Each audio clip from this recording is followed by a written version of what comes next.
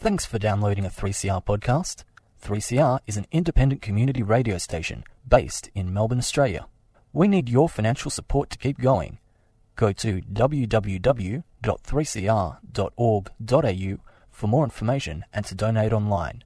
Now stay tuned for your 3CR podcast.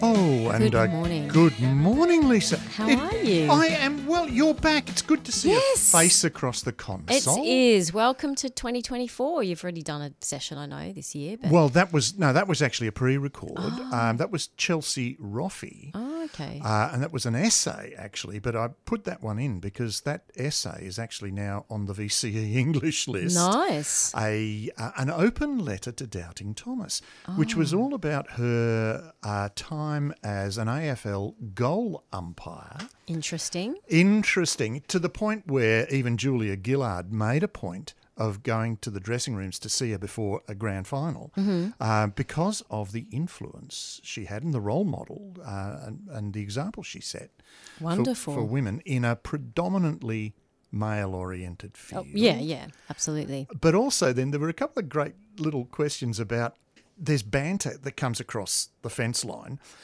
directed at male umpires, which is sexually oriented.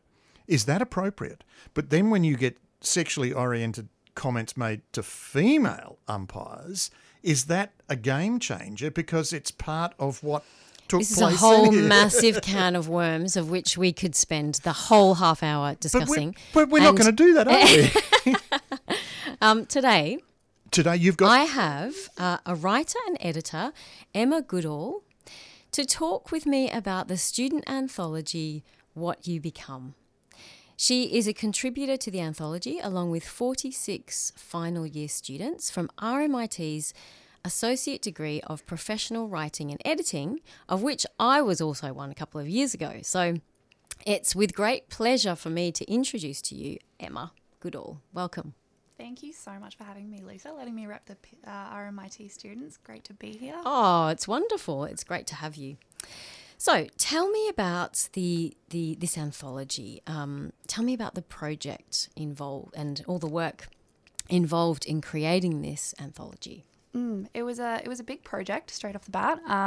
Typical book publishing is 6 to 9 months to get something out there, and we condensed that into about 12 weeks. So goodness, yeah, huge. But we had 13 editors and our final year writing students, and we all pitched in to develop the book from start to finish. So we picked the theme, we edited the manuscripts, we did the flat plan, liaised with all of the wonderful people that are involved in the book publishing process, and we produced What You Become, an anthology. Awesome. And it's a fantastic anthology.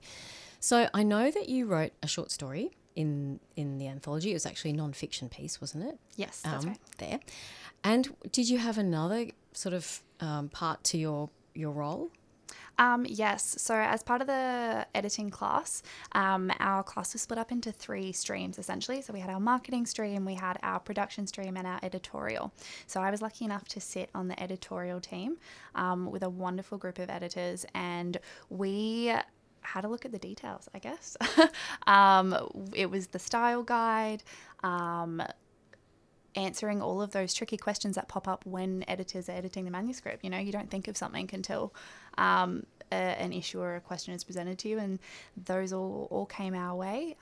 We problem solved, worked as a team to figure that out. We chatted with Darren Holt, the cover designer, which was wonderful. It's amazing, the cover, actually. It's beautiful. Absolutely phenomenal. He's done a stunning job, and to get an insight into that process itself and what actually goes into creating a book cover, it was a wonderful experience. Yeah.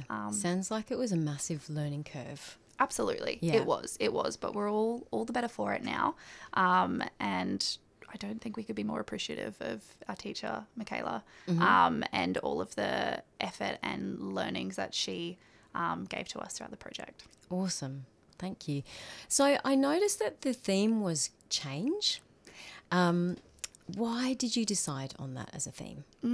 It's funny, we had a class brainstorm, and we were all throwing ideas around the room, and the first thing that came up actually was AI and how that impacts the publishing industry and writers and editors, and the change that's happening as a result of that. And then I think we kind of ended up on this tangent of how we were feeling in a post-COVID world and what other big changes were happening in our lives, and whether that was, feeling stuck in a moment or feeling like life was just racing us by. We're all at these different stages, and all of us were drawn back to time and change. And I think it was something that we just couldn't let go of. We sat it down for a class, came back to it, and we were like, no, this is it. This is what we're going to...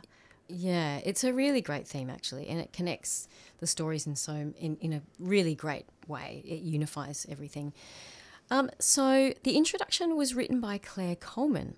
How did she come to be a part of this anthology? Claire, we were so lucky to have her as part of it.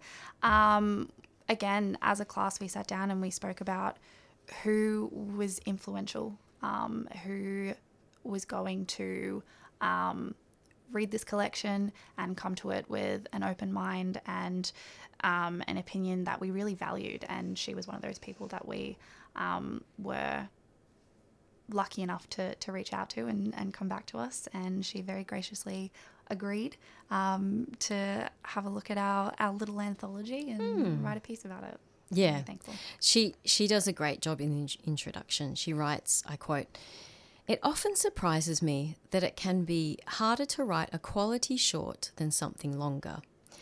It's the constraints that make our work more powerful." Would you agree with this? Absolutely, 100%. I think there's another gorgeous quote at the end of the introduction where she says, "If we're lucky, things will explode." Yeah, that's right. And I think that's such a beautiful way to put it, because you do have all of these constraints, and at the end of the day, pressure personally makes my work better. And I think she captured that essence beautifully there. Yeah. So what do you think makes a good short story, apart from having things sort of, I guess, you create a pressure around it and minimize the word count? Is there anything else for you that stands out to make a good short story? Do you think there's any rules that you've come across? Oh, that is a great question.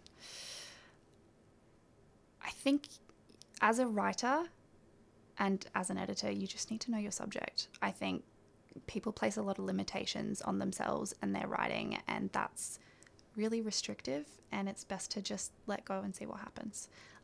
In terms of, what creates a great short story, it's different for everybody. I think one person's going to get something out of, a short nonfiction piece, and someone's going to get something else out of a poetry piece. It is how the writer connects with it. And how the reader is able to determine that meaning. Oh, that's a great answer. So let's talk a little bit about your story, which is called Chaos of the Chrysalis. And you reflect on the nature of childhood in one paragraph in particular. Could you tell me a little about sort of where you got your idea from to write this? I think I'd just come back from an overseas trip, actually, and I personally struggle a little bit with mental health and anxiety, and it was something that I noticed that from my childhood to now, the world around me had changed, and I was working in environments that I never actually saw myself being a part of, and I'd managed to overcome a lot of the challenges that I'd faced in childhood, but they were always still in the back of my mind. They were always still kind of there. And I think with the shoelaces analogy that I kind of tied to there, I think we put things in a little box, we put them in a little cupboard. And even if we are able to overcome those challenges, I think they're always still present and they shape who we are. And that's something I wanted to touch on. Well, you've made the perfect segue into a little bit of perhaps would you mind reading a paragraph or two from your story? That would be awesome. Absolutely. Happy to. Okay. It's interesting what things we remember from childhood. When a thought was a thought, an action, and the subtle disconnects between the two didn't mean all that much. It's only when you get older, when the disconnects are bigger, more frequent, that you start to understand the real meaning behind a moment. Now, in my 20s, I still wear white runners, but they have laces like butterflies and give absolutely nothing in the way of arch support. They're the far less cool footwear of the corporate casual scene I belong to now, which in truth is not a scene I ever thought I'd find myself walking through. You see, I may have learned to tie my laces, but I never quite tied the threads of thought and action into a neat little bow. I made a knot instead and frayed the ends. Each a different solution to the same scenario, a multitude of answers to the one question, and a series of possibilities that will likely never come to pass. Thank you so much, Emma. That was amazing. That was really lovely. Thank you. I can see how it directly relates to the theme as well. So some of the other stories in the anthology, there's quite a range of different stuff, isn't there? There's, subject matters are the body, the personality, even climate change. Can you tell me what was one of your favourite kind of stories in amongst them, apart from your own, of course? Oh gosh, it's hard to pick a favourite. Chromatic Aberration by Rowan. He was actually on our editorial team. He is a phenomenal editor and writer, and I think the way that he was able to turn that TV static into imagery and relate that to the story of the whales and watching, and how perspectives shift. I think it's such a unique way to delve into that topic. And as I said, his writing is just absolutely phenomenal. Yeah. So okay, definitely thank give you. it a read. Yeah, absolutely. So now that you finished the course and you've got this anthology out, where can we find the anthology first of all? Whereabouts can we buy it? All Readings bookstores. Pop down to your local Readings and pick it up there. We do also have an ebook available, so you can pick that one up wherever you get your ebooks from. Awesome, thank you so much. And before you go, what have you got sort of in the pipeline now? Are you writing something else, or are you? What is your plans in terms of your writing and editing pursuits from now? Always writing. If you've read my bio, though, at the bottom of the book, I'm not likely to share. Much prefer sitting in the background as an editor. I currently work in the travel space and work a lot with stories there, and I think travel is a really powerful vehicle for storytelling, just like books are. So I love where I am at, and continuing to, I guess, edit in that space is absolutely. Perhaps travel writing is something that might come back. Potentially, we'll see. Yeah. Well, thank you so much, Emma Goodhall, for coming in today and chatting with me about the anthology, what you become. Sorry. It's been a complete pleasure. Thank you. Thank you so much for having me. Can I just ask a question of Absolutely. Emma? What will become of those authors that have contributed? Because there are quite a number there, and the different fields of writing they get into. That's a phenomenal question. We still have people studying. We have people, I know one of our editors is actually off in Germany in an internship at the moment. We're everywhere. RMIT PWE students, you'll find us everywhere. And will we be replaced by AI? Don't answer that one. That's a terrible question. I think perhaps not writers. That's what I tend to say and feel instinctively, that no one can really tell a story like an actual human being. Yeah, and get that feel. You notice it with AI, what it produces. It doesn't have that sort of passion or a human element. The aliveness. It's clinical, yeah. And the originality is probably not there either. I wonder how much, do we have time to ask this quick question? Quick. Editing may have changed through AI. Is there conversation about how much sort of an editor has, how much work there is for editors now, or is it now more AI, would you say, Emma, just having been on the course? Is there conversation about that or not? There is. I do think that the conversation is majority looked at from a writing perspective, not so much an editing perspective. But even in my current role, you definitely have to put more work into editing a piece now when you get something that comes through from AI. So I think it'll be a really interesting development in the next few years as to how that's handled. Interesting.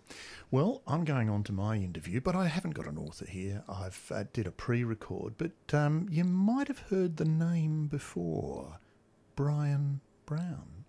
Oh, a murdered boy, a missing backpacker, prostitution, and drugs. And all this takes place in a small New South Wales coastal town in Bryan Brown's thriller, The Drowning. So, Bryan, welcome to 3CR. Hey, thanks, Dave. Good to be here. Now, look, I found the opening to this tale upsetting.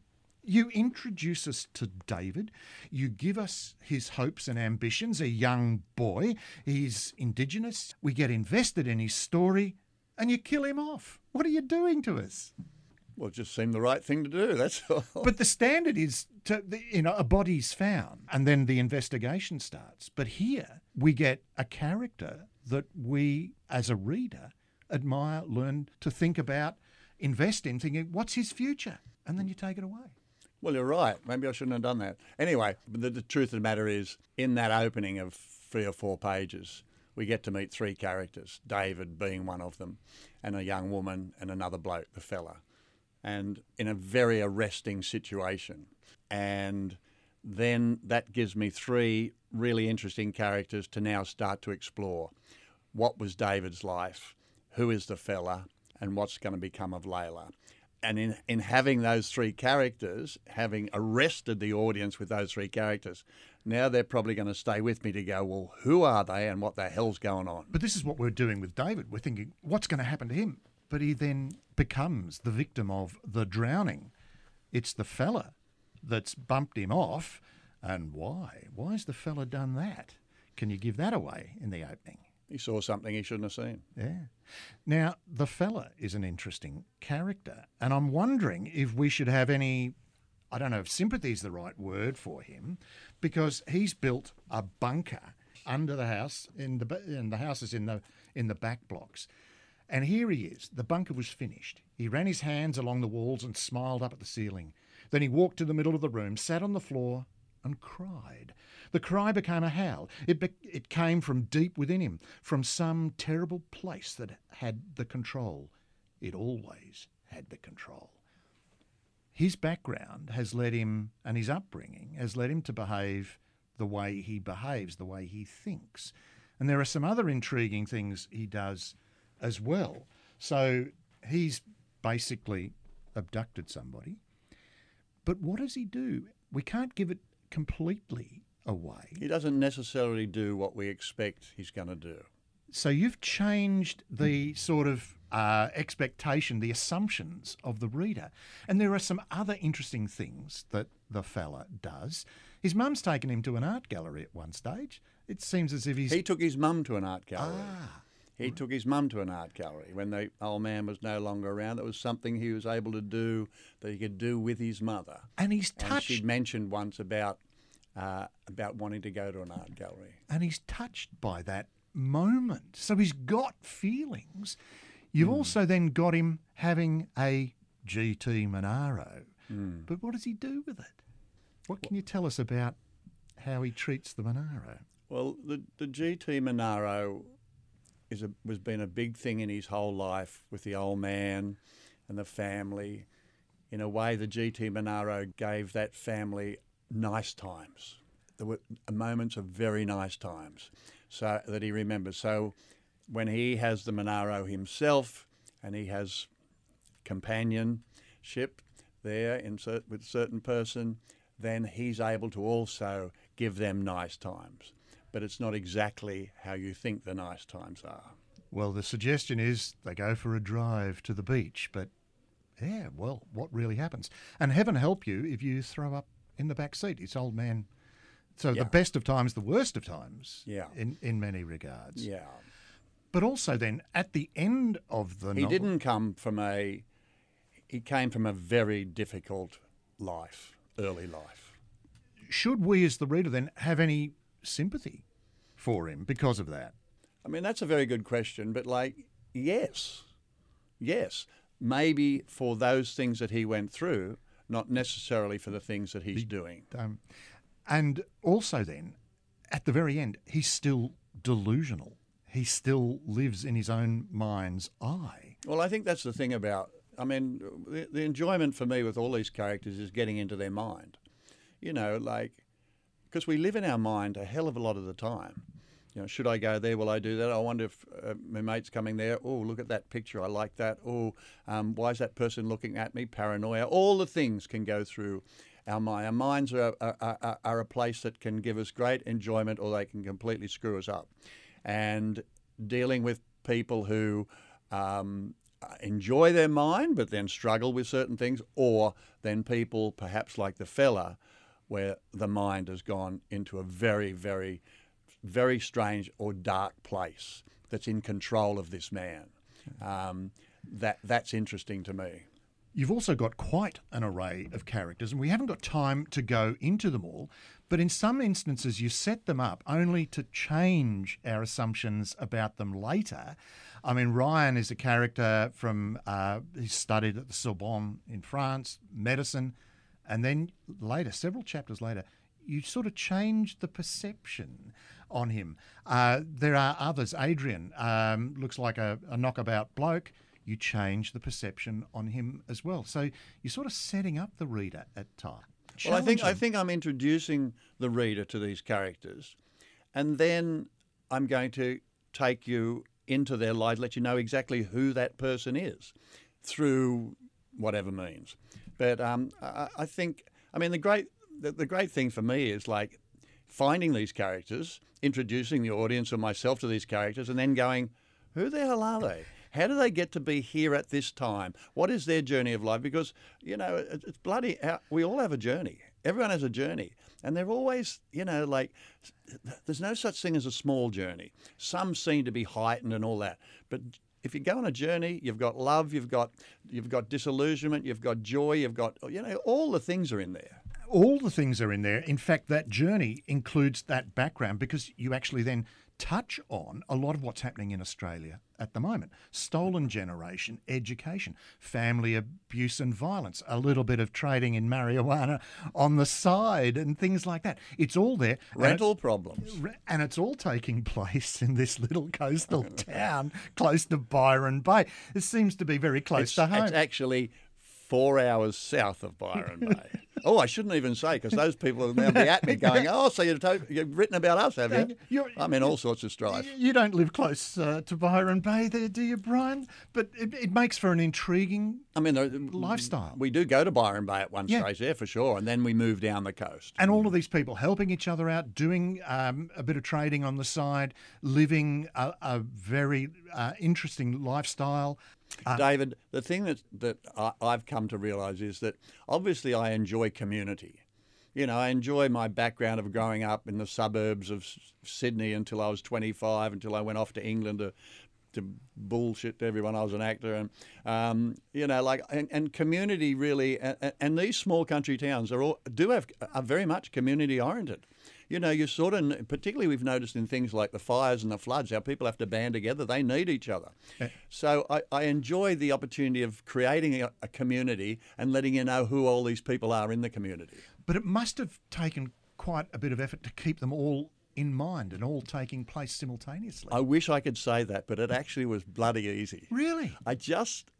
Obviously, I let them live and let them guide me to where they were going to go. Because what we haven't touched on yet are the bikies and the trade in prostitution that's going on. So there's a whole wealth of things going on in the background as well with these characters. But here's the other thing. The narrator here, fairly easygoing. There was a bloody lot of people at the funeral. It was held on the island in the middle of the river, about 2 kilometres from the mouth that pours into the ocean. It had history, the island. History as an Aboriginal reserve. Many of Moira's generation had lived on the island until the early 50s, when the island was leased off and the reserve moved. Moira looked out at the crowd, about 200 people, surprised her. Didn't realise her little David had touched so many lives. A lot of whiteys too. It's casual, it's to the point. It's almost like sketching in many ways. Did it come naturally? Where did you get the voice from? I guess it's my voice. I don't know. I mean, I've spent 50 years telling stories on screen and television and working with writers, because I also produce and all that. So I've worked with writers and worked on story and how important to keep a story moving and all that. When I started putting them down, like with the first book, I had 7 short stories called Sweet Jimmy, on crime there. I don't know. I latch on to a character. And then I sort of go, where are you going to take me, mate? and it feels very natural. I hardly ever go back and change anything. I mean, there's no second drafts or third drafts or fourth drafts. This is basically the first draft with a couple of, sometimes I go, Bryan, you can't swear that much in a book. Get some of that out of there. Or, I might just rephrase something. But basically, what's coming out stays there. Because that was one of the interesting questions I had in the back of my mind in terms of the influence of being an actor, being in that profession, and how that would have influenced, generating a character. But we normally, as a third-person narrator, they're often distant and removed. This narrator is on top of it all and very immediate. And we do get these character sketches, therefore, coming out, which is fantastic. Yeah. We're going to have to round it up shortly, but the resolution to this story, there's no one big discovery. We do find out who killed, well, we knew from the beginning who killed David, but how this gets resolved. But it's no one major discovery. It's all these little elements. And it comes back to these characters in the story who've been hiding an affair. So they were out in the van, they've seen something in passing. It's all indirect, but when it's brought together, so you got the sergeant having a bit of just a nag. Something's not right. Right. So he follows through. We've got Ryan, who had met Layla as a backpacker, sort of prompting things. We've got people who've seen things, but they didn't think it was important. But all of a sudden it comes together, coalesces, and we get a resolution. Not a discovery, but a sort of resolution then to how this all happened. And we get the big thing that we want to have happen about Layla. Yes. So what has happened to the missing backpacker? Yeah. We find out about the fella and why he did what he did. We haven't mentioned the bikies and the prostitution ring in the background. That's linked in. It's all got to do with doing a bit of work on the side, being paid cash in hand from a character we thought was somebody else. So it's all there. And it's all in Bryan Brown's novel, The Drowning. And it's an Allen and Unwin release. So, Bryan, thank you very much for talking with me Thanks, today. Dave. It's been very nice to be in here and listen to you talking about my book. Yes, I think I did a bit too much talking on that one when I interviewed him. No, not at all. It's fine. Having a bit of fun. But yes, now we were talking about editing before, and AI and editing. I mean, what's going to happen in the world? I mean, what would they do to Bryan Brown's book? I think essentially no one really knows what's going to happen, do we? But I do feel that the laws have to change around copyright and that sort of thing, Well, and perhaps around who gets paid for what. That's the originality question. Can AI come up with anything truly original? I mean, what do you think, Emma? The real answer? No. No, I don't think so. I think there's nothing like a reader to determine meaning from something, and I don't think AI can replicate that. Yeah. Great point. Whether a reader, I mean, a reader can identify with a writer, but can a reader identify with AI and get the essence and the feeling that is conveyed? Who knows? I think, we just need to find a more productive space for the AI. Like, when we're in trouble and we need an ambulance, then that's when AI can come in. But when we're writing like a really great novel, then AI can But will AI then be determining what makes a great novel? Well, yeah. I mean, I guess we, where there's money, where there's commerce, there's going to be that mixture of art and commerce. And they can replicate our voices, so we won't be needed here, Lisa, when we interview somebody. I know, maybe this is not a real radio show. Maybe we're not real people or real voices. I mean, we're getting into an existential crisis at the moment. But in fact, there will be actual people here, live, not AI, not artificial people, here next week, just as we're real people this week. Mm-hmm. So we're back live on air. Fantastic. See you next week. Indeed, we will. So that takes us out for another week. All the best. I'm going to try and put it in automatic now, Lisa. Talking about artificial intelligence. The artificial intelligence is now going to run this machine. Here we go. See what happens.